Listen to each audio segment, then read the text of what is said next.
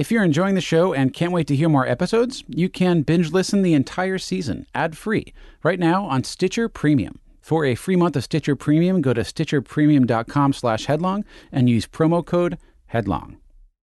Hey there, before we start, just know this episode contains mature content. Previously on Surviving Y2K. We ran into quite a few John the Baptists and quite a few Elijahs. In fact, quite a few Elijahs. People who thought they were Elijah. Yeah. And they were reincarnated as Elijah to bring on the last days. What did you do on New Year's Eve? Well, I just wanted to wait it out. I thought there would be issues. You did? Oh, yeah. On December 31st, we were sleeping outside. Slept outside. We had the radio on, and we were listening. We were expecting the end of the world. You know, I was checking the news, and I think I opened up a beer. I was just so excited to stand up and say, look at me, I was right and everyone was wrong. Episode 4, New Year's Eve. There's an island in the Pacific, a couple thousand miles south of Hawaii, right on the edge of the international date line. And because of that, the people there, of all the people on the planet, see the very first ray of sun of each new day on Earth. And on December 31st, 1999, they are the first to welcome the new millennium.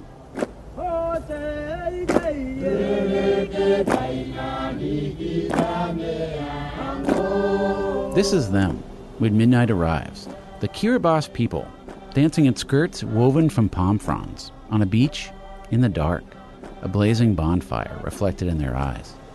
It's primeval.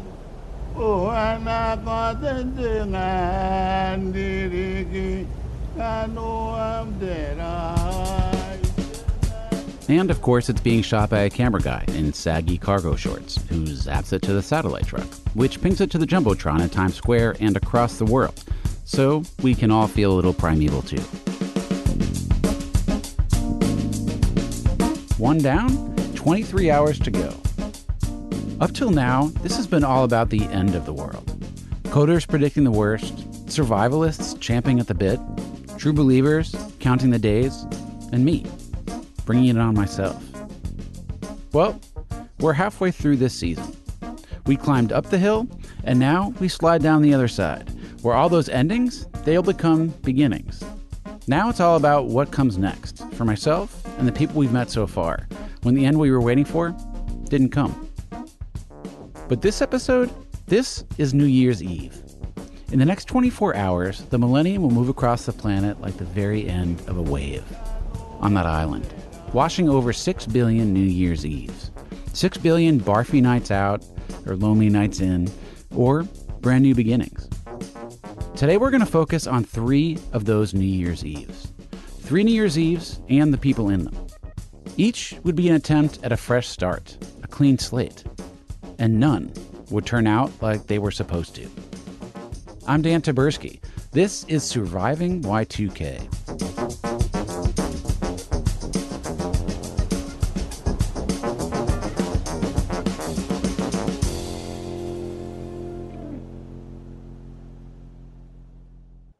Our first New Year's Eve is about 2 schemes, 2 stabs at using the millennium as a fresh start, and how one of those plans got gobbled up by the other. It takes place in Moscow, Russia. So I had been out of the country for 3 months on a fellowship writing a book, and I really, really missed Moscow, and I really wanted to get home for New Year's. In 1999, Masha Gessen is a journalist in Russia, asking the big questions, like would capitalism work in Russia after the Cold War? Could they even do democracy? Could they make it stick? All great questions that Masha doesn't really care about right now. Because right now, a couple days before New Year's, she wants the answer to a different question. Could she make someone fall in love with her? So I was like madly in love, and this woman was in Berlin, and I was in Vienna, and like pining for her, and she was this very cool woman. She was just very cool, and I was very much in love. And so she had a plan, the first plan in our story, to try and seal the deal. She was in Berlin, and I was going to like kidnap her or lure her to Moscow with me. And it was going to be like a turning point in our relationship. She was going to go back to Moscow with me for New Year's and never leave. So This is your plan. this was my plan. I'm already rooting for you. Thank you. I left Vienna. I picked her up in Bratislava, and we drove to Moscow through the snow. As it turns out, epic snow on the week-long road to Russia. Every place we tried to stop, every hotel was closed because it was Christmas. Am I the only one imagining them both in giant fur hats? And so we had to keep driving through the snow. And she didn't drive, so I was driving. Oh, my windshield wipers stopped working. So I had to ask her to hang out the window and keep cleaning the snow off of my windshield. By the time we got to Moscow, my car finally choked on all the gasoline that we'd been filling up with in Ukraine. Like, we had to push it the last couple of 100 meters. Oh my gosh. But I was just so happy to get to Moscow. Now, Masha had picked New Year's to pull off her lady heist for a reason. So, first of all, New Year's is the biggest holiday of the year. Their New Year's is like our Christmas, but without God. The Bolsheviks had nixed God at the revolution. So Russians put up a New Year's tree. What do they call the tree? Does it have a It's name? called a New Year's tree. It's a New Year's fir tree. It's a Новогодняя елка. Thank you. You put presents under it. It's a big family holiday. You generally gather, your clan around you. So it really is Christmas. It is. Well, except it's New Year's. Right. Presents and black caviar and good cheer and the whole festive day always culminating in the same thing. So people usually gather on New Year's Eve, sit down at the table, and then they watch the president's address just before midnight. Ободрите тех, кто рядом с вами устал и отчаял. This is Boris Yeltsin giving the speech the year before in front of Red Square. It happens every year and everyone watches. And the speech, it had to be perfectly timed. So the president has to finish in time for the clock to strike midnight. From the bells in the tower of the Kremlin. Дорогие друзья.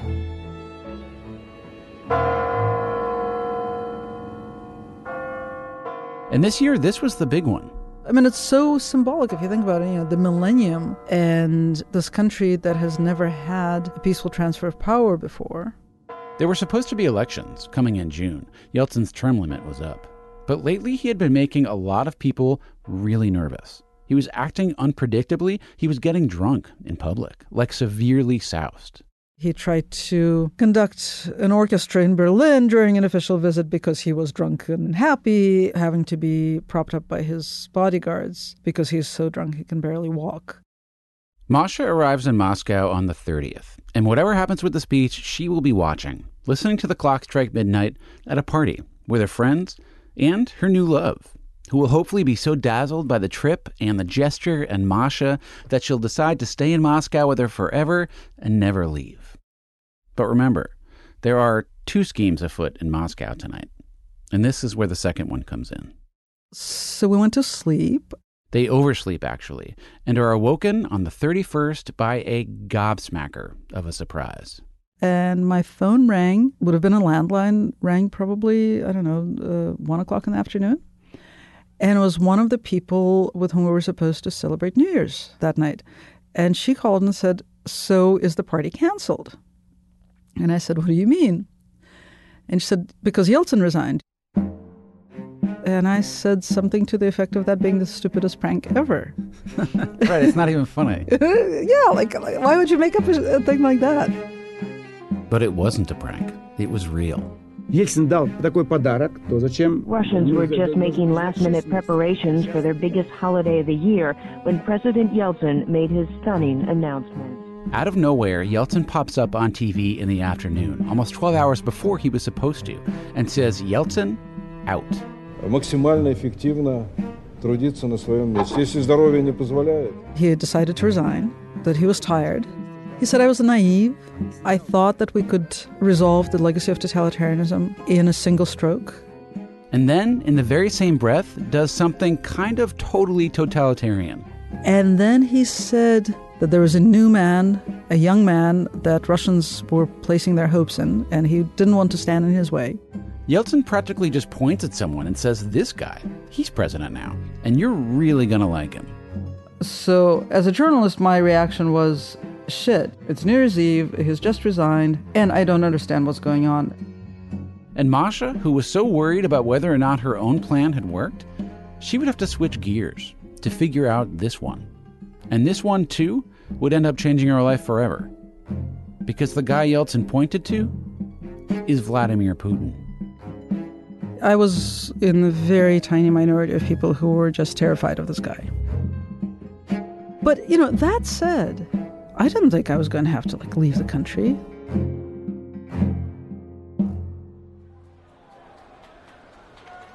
It's still early morning in New York as that what the F news out of Russia runs across the ticker in Times Square. It's a little before 5 a.m. here in Times Square. Earlier you are. And people are already taking their place as close to that ball drop as they can get. We begin, as you can imagine, with a tremendous sense of awe from our studio overlooking Times Square here. Before we get back to Moscow and Masha's story, our second New Year's Eve is beginning to unfold in Salt Lake City, Utah. This one all starts with a building in downtown Salt Lake. It was Utah's first skyscraper, actually, 8 stories tall, built in 1892, before Utah was even a state. Yeah, it's really a neat building. That's John. He's the owner, so he's biased, but it is a neat building. Over the years, it housed a bank, a beer parlor, and now, to the shock and awe of absolutely no one, a Starbucks. But before Starbucks moved in, John renovated. And in the process, a worker noticed a strange gap in between the old walls. He pushed aside some of the mortar, and that's when he saw the metal box that contained the time capsule. It was placed there in 1959, and it's kind of a funny time capsule in that it's less about the past and more about how they imagined the future back then. It's full of letters, with predictions from local muckety-mucks about what the year 2000 would look like. There's a lot of moving sidewalk type stuff and mail delivered by rocket ship. The editor-in-chief of the Salt Lake Tribune really whiffed when he predicted nuclear-powered printing presses, which sounds very high-risk, low-yield to my ears. But among all the stuff in the box, there was an envelope, and it was meant for someone the time capsule people thought very special. In the time capsule was a $50 savings account, and it was to be given to the first baby born in the state of Utah on January 1, 2000. And it would have grown to the amount of $243.77. It's like getting a $2 bill from your grandmother, a small gift, just a little something, but full of genuine hope for this baby, born in a millennium these people could only imagine. But let's get down to it. $243.77 is $243.77. Who gets the cash? Who was the first baby born in Utah in the year 2000? Who was Utah's millennium baby? Well, it's gonna be a squeaker. 1999, I was 26 or 27, somewhere around there. This is Allison Dunn. She lived in Salt Lake City at the time. I don't remember the exact day of finding out that I was pregnant, but I do remember the radio stations having these contests to see who could get pregnant with the millennium baby. It was around March, and they were saying, if you get pregnant now, you could have the millennium baby. You could have the Y2K baby. And it was a legit competition. And I thought that was so dumb. And then she got pregnant. Due date, January 4th, 2000. I was not trying at all, but I knew that possibility existed, but me not being a competitive person, I just didn't think that would happen. Because what are the odds, right? It's pretty low. Pretty dang low. Yeah. Yep, pretty dang low. But I remember being in McDonald's because I could only eat Egg McMuffins in the morning. Why could you only have Egg McMuffins? Morning sickness. I couldn't hold anything down except an Egg McMuffin. I don't even like them, but at the time it worked. Oh my God, are you kidding me? I could go for an Egg McMuffin anytime, anywhere. I'm more into the McGriddle now. I've kind of moved up. It's a little sweet for me, the McGriddle. No, the sweetness is my favorite part. Anywho. And so I'd eat an Egg McMuffin every morning. And I remember being in there and there was this lady that was she looked a little crazy. But she came up to me and I was obviously pregnant. And she said, "You are going to have the millennium baby." And I was like, whoa. that must have given you the chills. It did. It really legit creeped me out. And the thing is, Allison doesn't even want the Millennium Baby. There was a big New Year's Eve party at my friend's house. I was so excited about it. I did not want to be in the hospital. I wanted to be at the party. But when Allison woke up on New Year's Eve, the baby had other plans. So I'm like, okay, oh shoot. So my plan was just to lay around and not like do much walking so that I could go to the party. Because really, I just wanted to go to the party. So you thought, so wait a second. Yeah. So you thought, you said to yourself, Allison, it feels like this baby's on the way, but maybe if I just lay around today, I'll be able to go to the party tonight. Yes, that was my thinking, is like, just get to the party. Just do not have this baby, not tonight. It was probably around 6 p.m. I'm like, okay, well, party plans are off. And she is not happy about it until she gets to the hospital. They actually had a suite, like all decorated for the Y2K baby. The hospital was hoping that they would be home to the big winner, and they were placing all their eggs in Allison's basket. I started kind of getting in the mood, like, okay, well, maybe I want to be competitive. Maybe this is a good thing. This could happen. Well, yeah, I mean, you're there, right? Like, you're not going anywhere. You might as well hit the bullseye. Right, exactly. Let's get something out of this. Like, let's win something. Well, as it's getting closer to midnight, are people getting excited? Yeah, people are excited. The nurses are calling around other hospitals, seeing where they rank. You want to know what other horses are in the race. Yeah, exactly. You want to know how many contenders you have. And what were they telling you? They're just saying, you could really be the one. You could be the one. There's one at, the Cottonwood Hospital. I mean, but, you could take this. But here's what Allison doesn't know. That other woman at Cottonwood Hospital, she is no ordinary contender. Because that other woman's doctor, this guy, is in it to win it. So I was literally his only candidate for having the Millennium Baby, and this doctor had the 1980 baby and the 1990 baby. So he was going to be for sure having this 2000 baby. And when Allison finds out about her, oh, it's on. Yeah, it was big time. It was a competition for sure.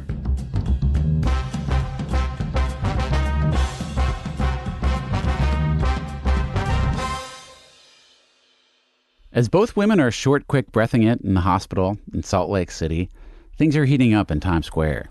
In New York, Dick Clark counting down to the new year in Times Square. With a who's who of guest stars, straight out of, 1999. Special Millennium performances by Enrique Iglesias, Faith Hill, In Sync, Fish, The Bee Gees, Neil Diamond, Harry Connick Jr., Kenny G, Ray Charles, The Eagles, Barry Manilow. While Kenny G polishes that soprano sax for the big party, our third New Year's Eve is about to play out. In Kansas, just a few flat miles from Kansas City, in a town called Olathe. There's a Bank of America branch off the main highway there. Although on December 31st, 1999, it was the Bank of America. The lights in the A in the sign out front had recently blown out. How do you like Olathe? Olathe okay. It's clean. It's safe. That's Ron. He was a teller at the bank then. He and his wife were expecting their first kid, due on Valentine's Day. Yep.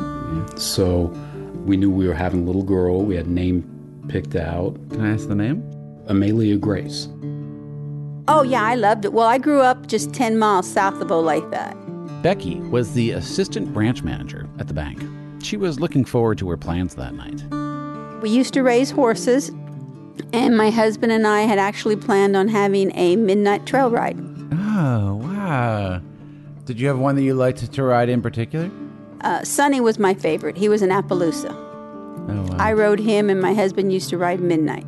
And that was your plan for New Year's Eve? Yes, it was. And on New Year's Eve day, like banks around the world, the folks at the Olathe branch weren't quite sure what to expect. They were basically expecting everything to crash, computers to crash, people to make a run for the bank to withdraw all their funds because they thought they wouldn't be there the next day. In fact, 2 days before, the first major bug-related hitch hit the financial sector in the UK.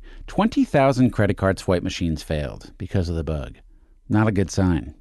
How people would react today was anyone's guess, so they had extra money in the vault and extra staff on hand. We were slammed literally all day long. In about 5:45, 10 till 5, it really started slowing down. John Ann, the manager, was in the drive-thru helping them while I took care of the tellers in the lobby. John Ann is Ron and Becky's boss. I was in the back in the drive-thru ordering pizza with the staff to be the cool manager that night. And oh, really? You were trying to be the cool manager? Yeah. How'd that work I'll out? stay. I'm going to close with you guys. Let's get pizza. Yeah, on me. Yeah. It's on John Ann. Yeah, so. But none of them would get a chance to enjoy that pizza. Literally, I think about 10 till 5, got the last customer out of the lobby. Well, I was there in the lobby in a teller window, and I see this lady walk in. The first thing I thought was I knew this girl. I worked at the Juvenile Detention Center right after high school. I was like 18 in the kitchen. And so I remembered her from back then. I remembered her. Well, about 5 minutes to 5, this young lady walked in. My desk was literally right there by the front door. Oh, I was actually on the telephone. And before long, Becky is making a phone call she'll never forget. And when I got my daughter, she's like, Dad's not here, he's down back. I says, Angela, I need to talk to your dad. And she's like, he's not here, he's down back. So finally I says, Angela, I'm in the middle of a bank robbery with a gun to my head. Will you please go get your father? Another year is almost through. It's New Year's Eve, and I'm with you. Happy, happy New Year, baby. 911, sir. Yeah, listen, my name is John Ann Kavanaugh. I'm the banking center manager. I have a teller that's being held hostage. Okay. They will shoot a warning shot if they see any police. They'll shoot a warning shot if they hear any. Then they're going to shoot my teller. Okay. Please get all police out of the premises. Happy, happy New Year, baby. It's been a year I won't forget. Now's the time, oh dim light. It's 12 o'clock, so hold me tight. Happy, happy New Year, baby. It's been a year I won't forget.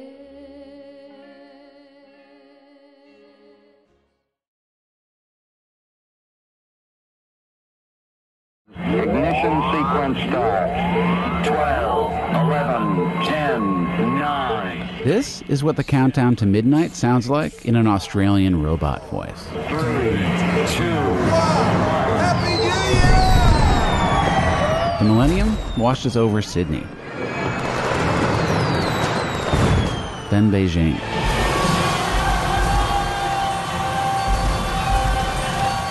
and then New Delhi.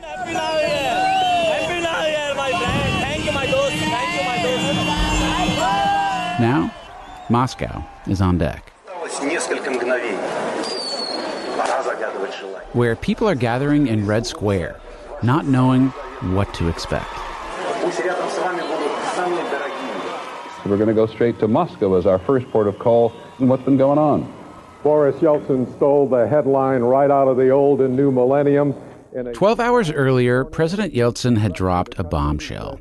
In a taped address to the country, he said he had signed papers transferring power to his chosen successor, Vladimir Putin.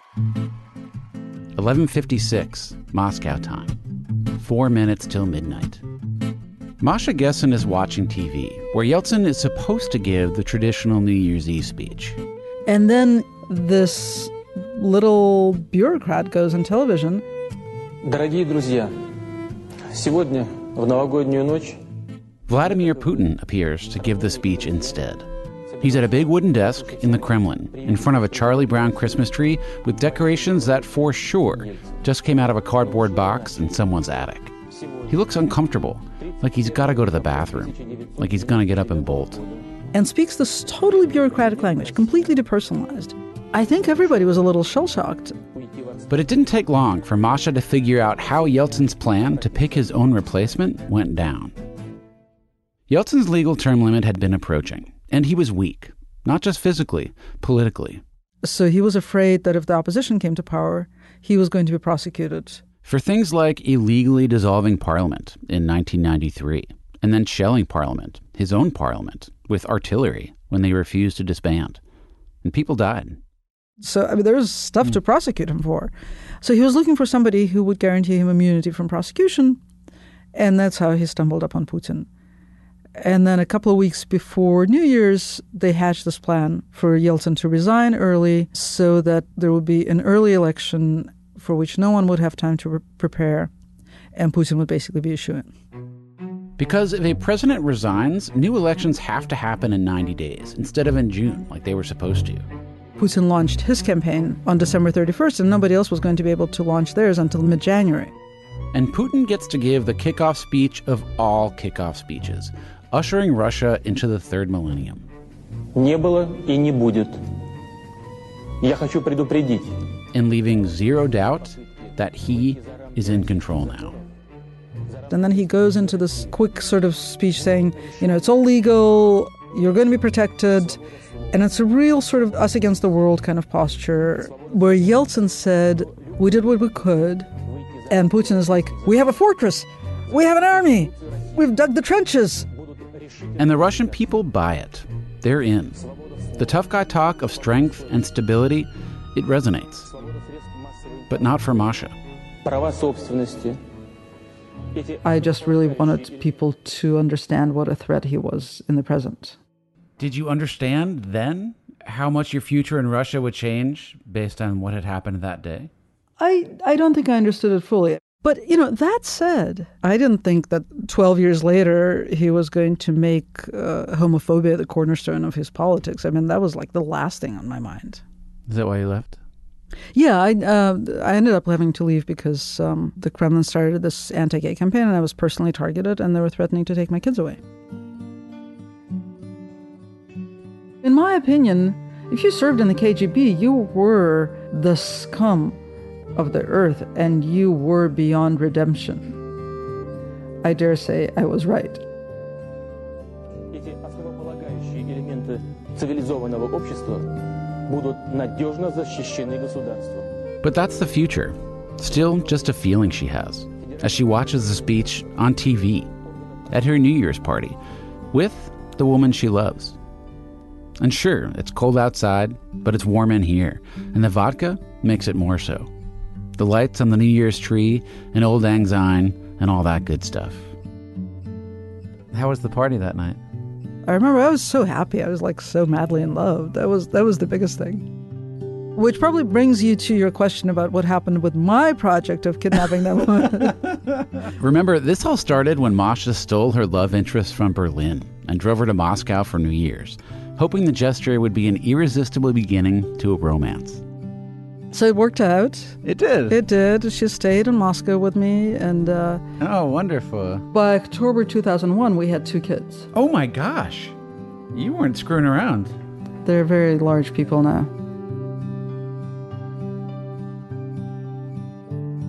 В каждом нашем доме. За здоровье наших родителей. And as they watched Putin finish his speech that night, С Новым годом вас. С Новым веком. He times it perfectly. As the bells in the Kremlin announce the new millennium in an even newer Russia.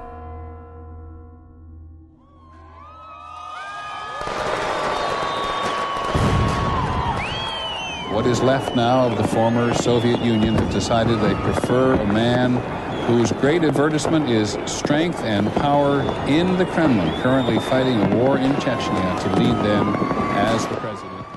After midnight arrives in Moscow, Paris comes an hour later. with fireworks shooting off the Eiffel Tower in every direction. And then London, where they have their own big bell to ring.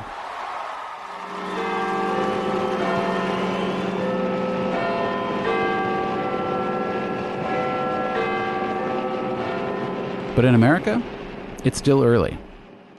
4:50 p.m. Central Time, Olathe, Kansas. It's still a little over 7 hours till midnight here.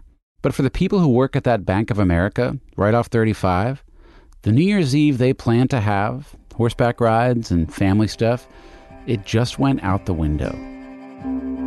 A woman has just walked in the front door. She's wearing a Kansas City Chiefs jacket, a green hoodie, white sweatpants, and tennis shoes. She's wearing gold, wire-framed glasses, and her hair in a ponytail. In one hand, she's got an empty Tommy Hilfiger duffel bag, blue. In the other, a 9mm Ruger, silver. She was small. I don't even know if she was 5'2". This is Ron, the bank teller. You know, looked like under other circumstances, she'd, be a nice person, if she had a smile instead of a gun, She came in waving the gun.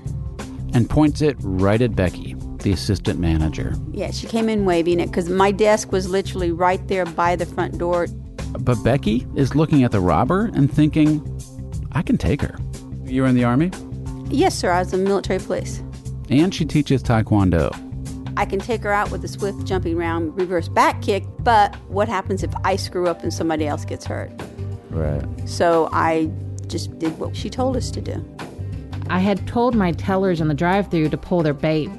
John Ann, the bank manager, is watching all of this happen from security monitors by the back office.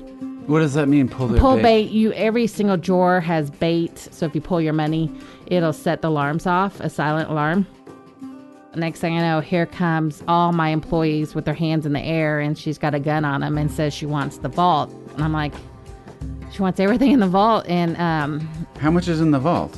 At that time, it was quite a bit, a lot more than we normally have. Because of Y2K? Yeah. Because banks needed enough to cover a possible bank run. The perfect night to rob a bank. If you're good at it. Becky, the assistant manager. How's she doing as a bank robber, did you think? She was stupid. Really? Yeah. Because bank robbers want to get in and get out. And going to the vault takes time, something the robber has very little of now that the silent alarm has been triggered. She had a duffel bag, and so we're filling it up, and it's getting full, and I'm like, it's not all going to fit in here.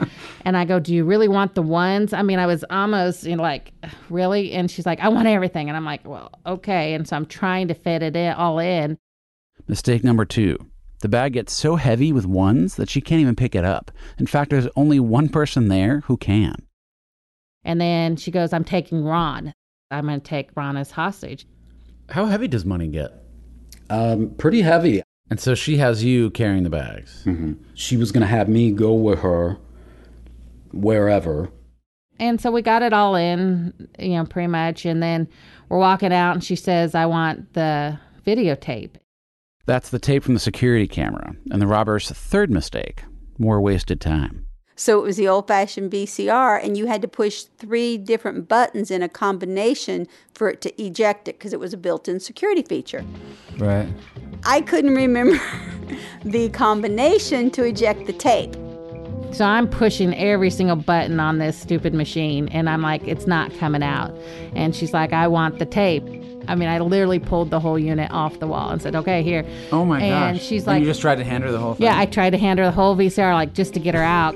And she's like, I want the tape. I'm like, it's inside of it. And she's like, no, I want the tape. So I'm literally throwing this VCR on the floor, smashing it and everything, trying to get the tape dug out. She finally gets it out and gives her the tape. And the robber leads Ron by gunpoint, lugging her bags of money toward the lobby and her waiting car out front. Except, as soon as we walk out and we can see the front doors, you see police everywhere. And they were just everywhere. And because nothing was happening on the Y2K, so they all were excited that something was going to happen. They had something to do. And now it's not just a bank robbery anymore. It's a hostage situation. You are watching KSHB TV, Kansas City. This is NBC 41 News at 6. Good evening. We'll begin our Millennium coverage in just a moment, but first, some breaking news. Olathe police tell us there's been a bank robbery at the Bank of America. On the phone is a woman who saw it happen. She joins us now. Can you tell us what you saw? There's a ton of snipers across the street in the grass, and they've blocked off all of the ways to get out. So you're talking snipers. You're talking about police snipers. Yes.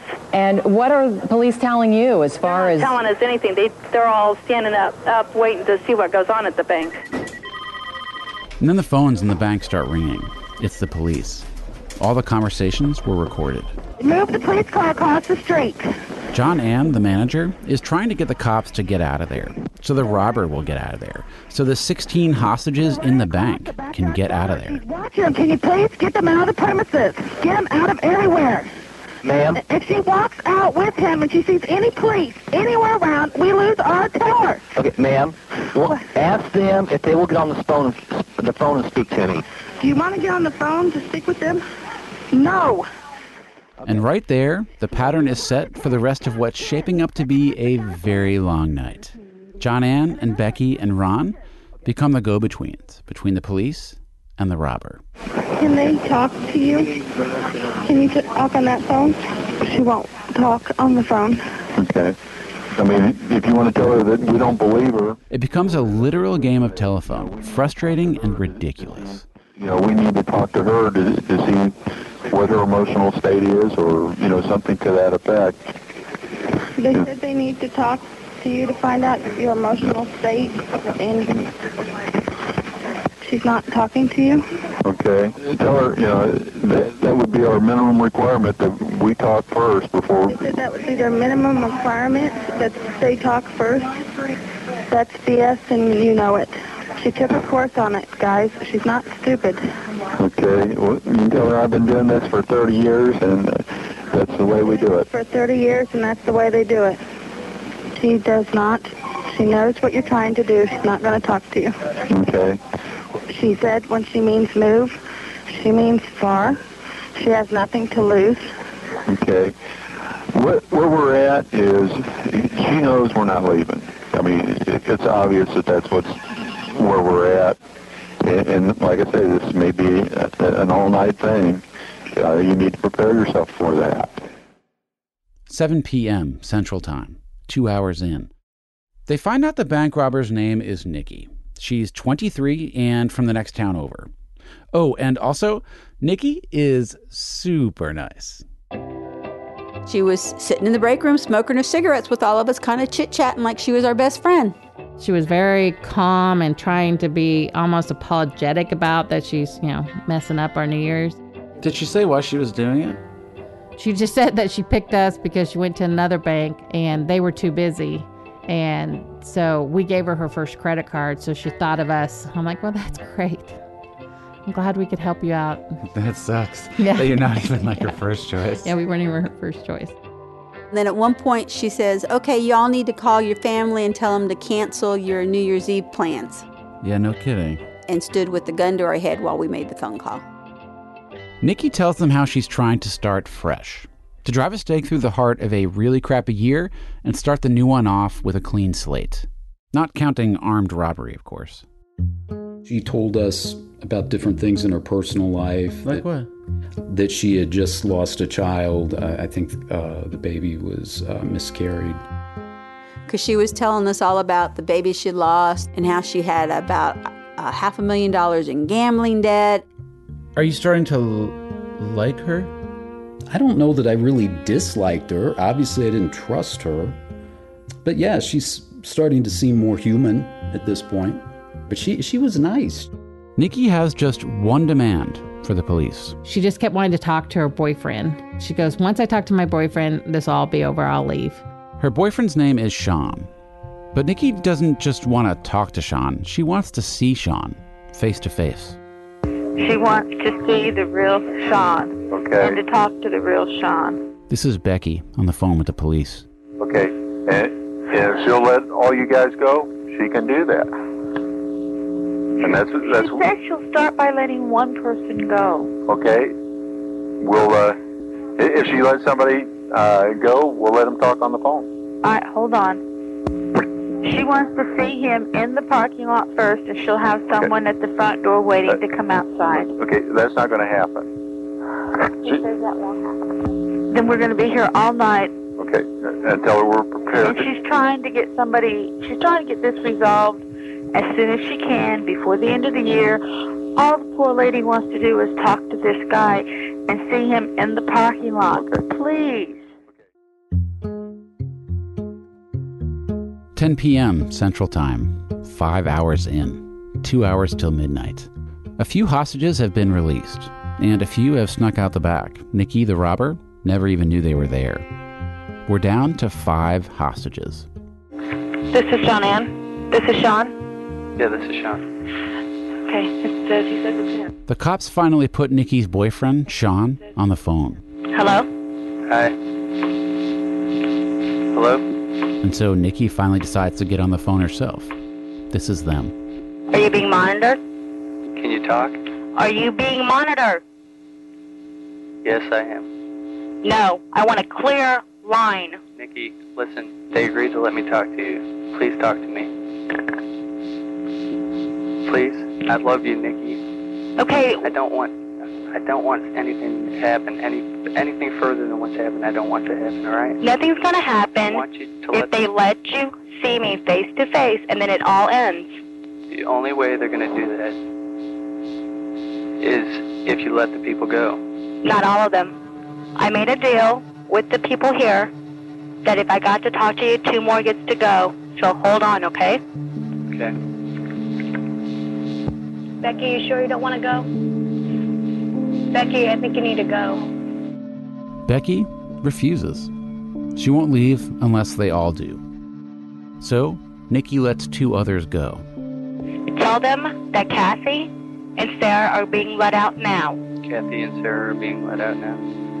Hold on. Okay. And that leaves 3 hostages left. Thank you for doing that. I was going to do it in the beginning, but they wouldn't listen. If you get your ass in the parking lot and get the FBI off this stupid whatever deal they're on, okay? Get your butt down the parking lot. Let me see you face to face and talk to you face to face. The other 3 can go before New Year hits here. New Year hits in 2 hours.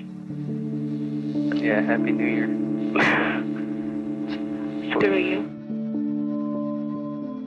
With 2 hours till midnight, the 3 remaining hostages, John Ann, Becky, and Ron, they hunker down. And someone flips on the TV in the break room. So you were watching people celebrate on television? Yeah. And we actually saw it because they had, they were showing Times Square.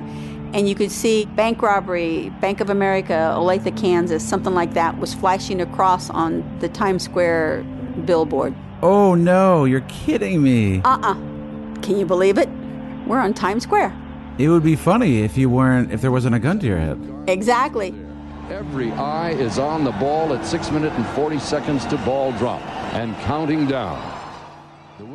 As the hostages watch their own story spelled out on that news ticker in front of millions of people about to lose their shit at midnight in Times Square, a little farther west, in Salt Lake City, Utah, 2 women on opposite sides of town still have a lot of pushing left to do. A little before 10 p.m. Mountain Time. Temperatures are in the mid-30s. Allison Dunn watches Times Square on the TV from the bed in her hospital room. She's getting ready to not only push a little body out of her regular-sized body, but also she's going to try to do it on cue.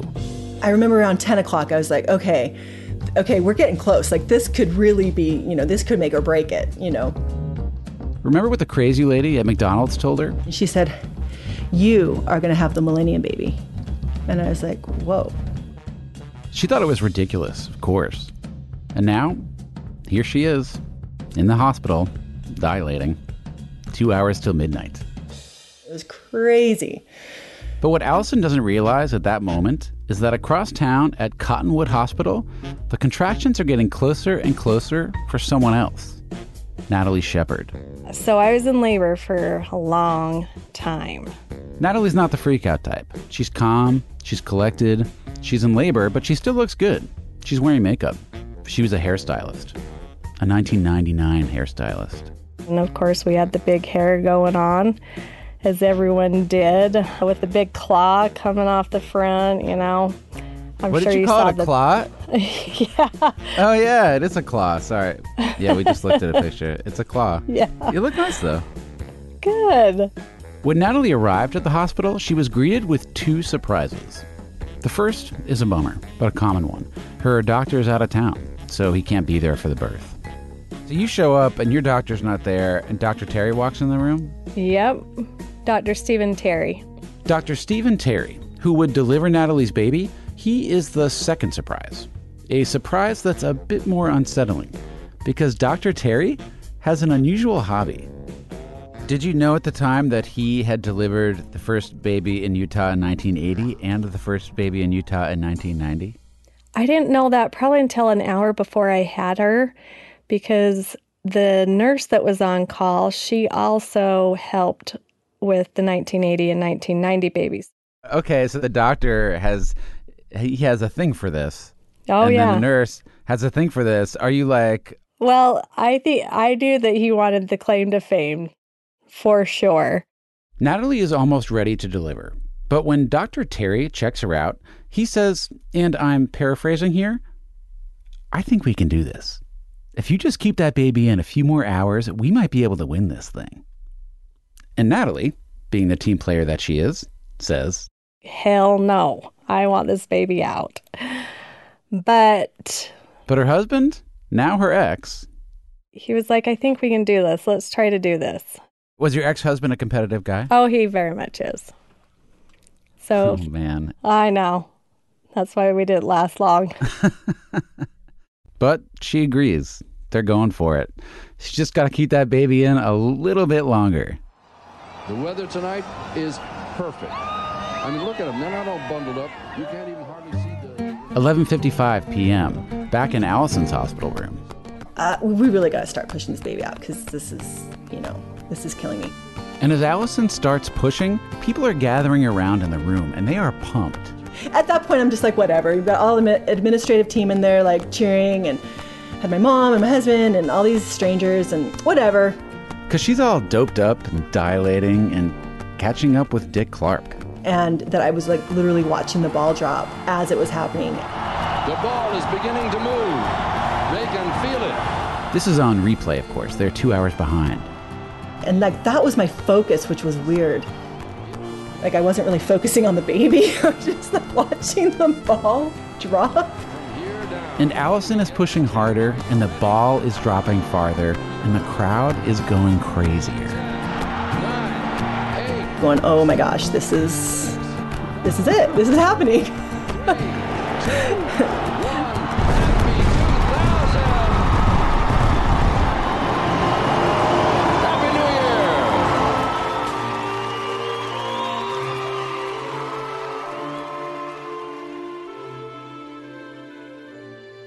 Allison has a baby boy, 7 pounds, 13 ounces. They name him Cameron. And like literally within his birth certificate literally says, 000.01, like literally 1 second after midnight. So the hospital was like, yeah, we won. We won. There is no way we're going to find anyone else that was that close. The lady in McDonald's was right. Yeah, she was right. Like she was psychic. She was legit. Like, as far as we knew, we were the ones. We were literally a second after midnight. Like, you can't beat that. Yeah, but let's back up a second. Because while that was happening, across town, just minutes to midnight, Natalie's baby is running a little behind. And we were ready to go, but it's still at that time, she wasn't coming out. And that's why they were on top of me trying to push her out. Just hold some pressure. This is Natalie's birth video. When she says the nurse was on top of her trying to push the baby out, she is being 100% literal. It is like a toddler trying to jack up a car. Just all her weight on Natalie trying to push that baby out. Like the nurses are sweating, they are working. Natalie's pushing and the nurses are pushing on Natalie and the doctor is pushing to time it exactly right. 29, 40, 41, 42, 43. You can even hear the nurses counting to get the timing right to the second. 7, 48, 49. But this next part, this is the part that birthing S sport enthusiasts will be debating forever. Listen to this.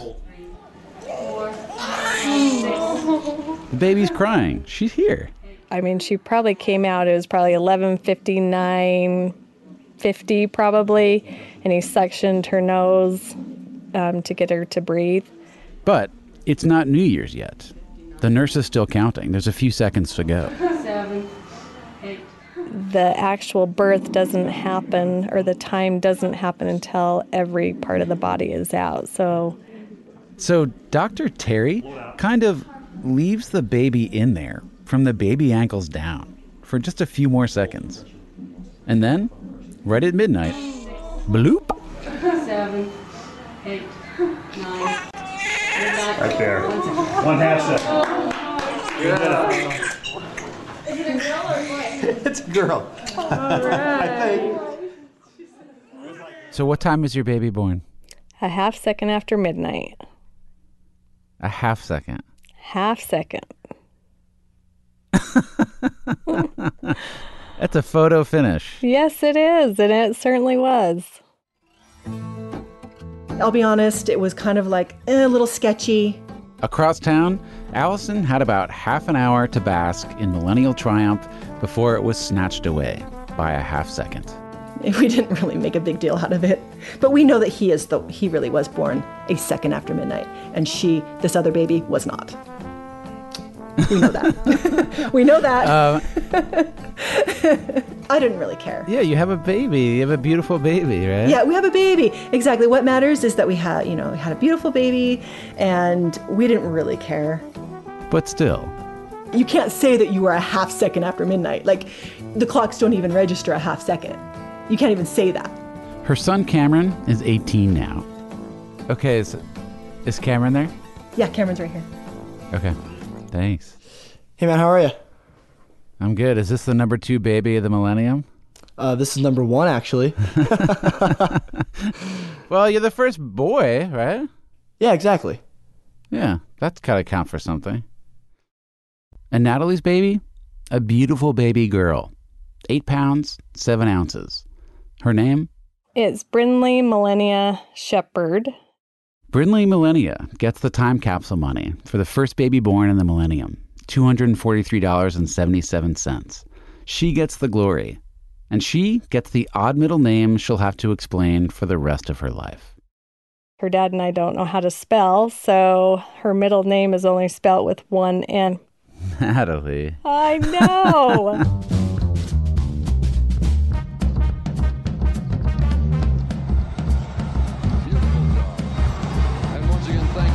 Me to be a part of your New Year's Eve. Thank you, Dick Clark, very much for a wonderful evening and a wonderful celebration wherever you were. We hope it was the biggest and best celebration. People here waited for 19 hours.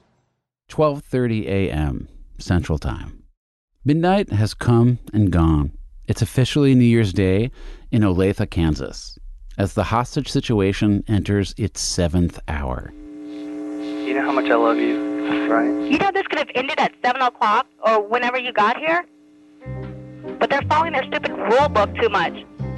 Nikki the robber is talking to Sean, her boyfriend, on the phone.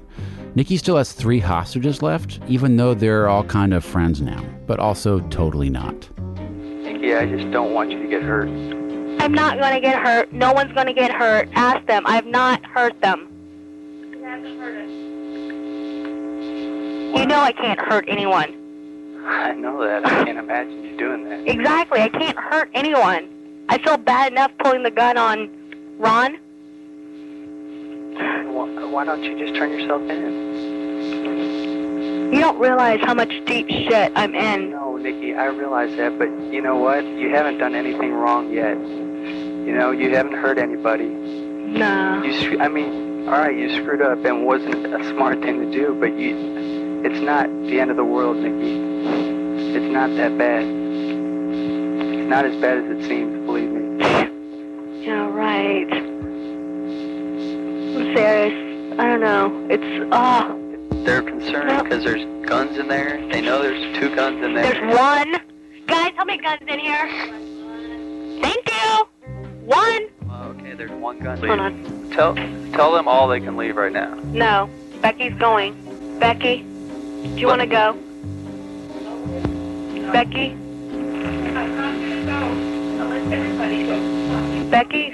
Becky, go. Go. Becky's going.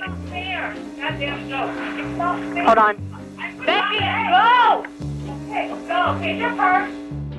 At that point, she told me to grab my purse and leave the building, so I grabbed my purse and left. That leaves just 2 hostages left, John Ann and Ron. And Nikki, the bank robber. Nikki, the now very angry bank robber. Now I'm down to 2, so FBI, bite my ass and get your ass down here, Sean. And do not piss me off. You are the only one that I'm going to talk to. And if the FBI don't like it, kiss my fucking ass. Get your ass down here, Sean. So this can be all over with. I want it to be over with. That's all I want, you know? I want you to be safe, and I want to see you again. And I want to spend the rest of my life with you, Nikki. Well, it's going to be kind of hard while I'm in jail. Next time on Surviving Y2K, New Year's Day. Hi, is this Ron? Yes. Ron, this is Nancy. I'm with the police department. Okay. How are you? Everyone say hi to Nancy. Nancy is the lucky bastard who gets to bring this hostage crisis to a close. And Nikki, she does not make it easy. Well, then I guess it's going to be a while. Okay, until I talk to Sean. That's it. Nikki, bye. Nikki, don't hang up. Don't hang up. But it does end, eventually. And not the easy way. Ron, are you there? John Ann, what's going on? John Ann, is anybody there? Is anybody there? Somebody pick up the phone.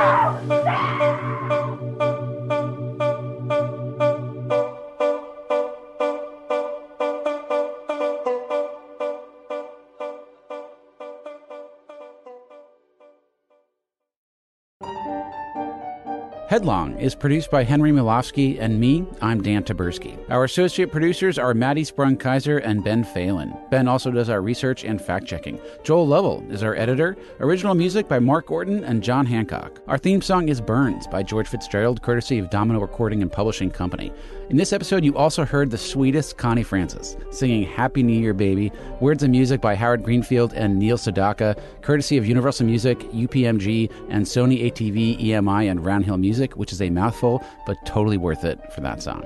Music clearance by Dan Kanishkowi. Jenna Weiss-Berman and Max Linsky are the executive producers at Pineapple Street. The team at Topic Studios is Lital Malad and Lisa Leingang. Special thanks to Adam Pincus. You can also find Headlong on Facebook, Twitter, and Instagram. Follow us and check out more podcasts from Topic at topic.com/podcasts. And quick favor, if you're enjoying the show, as always, please leave us a rating and review on iTunes. It means a lot to me, and it's also a nice way to let other people discover the show. Thanks.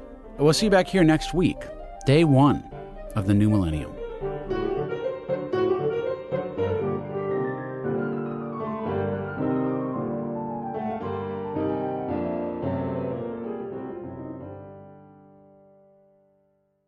If you're enjoying the show and can't wait to hear more episodes, you can binge listen the entire season, ad-free, right now on Stitcher Premium. For a free month of Stitcher Premium, go to stitcherpremium.com/headlong and use promo code HEADLONG.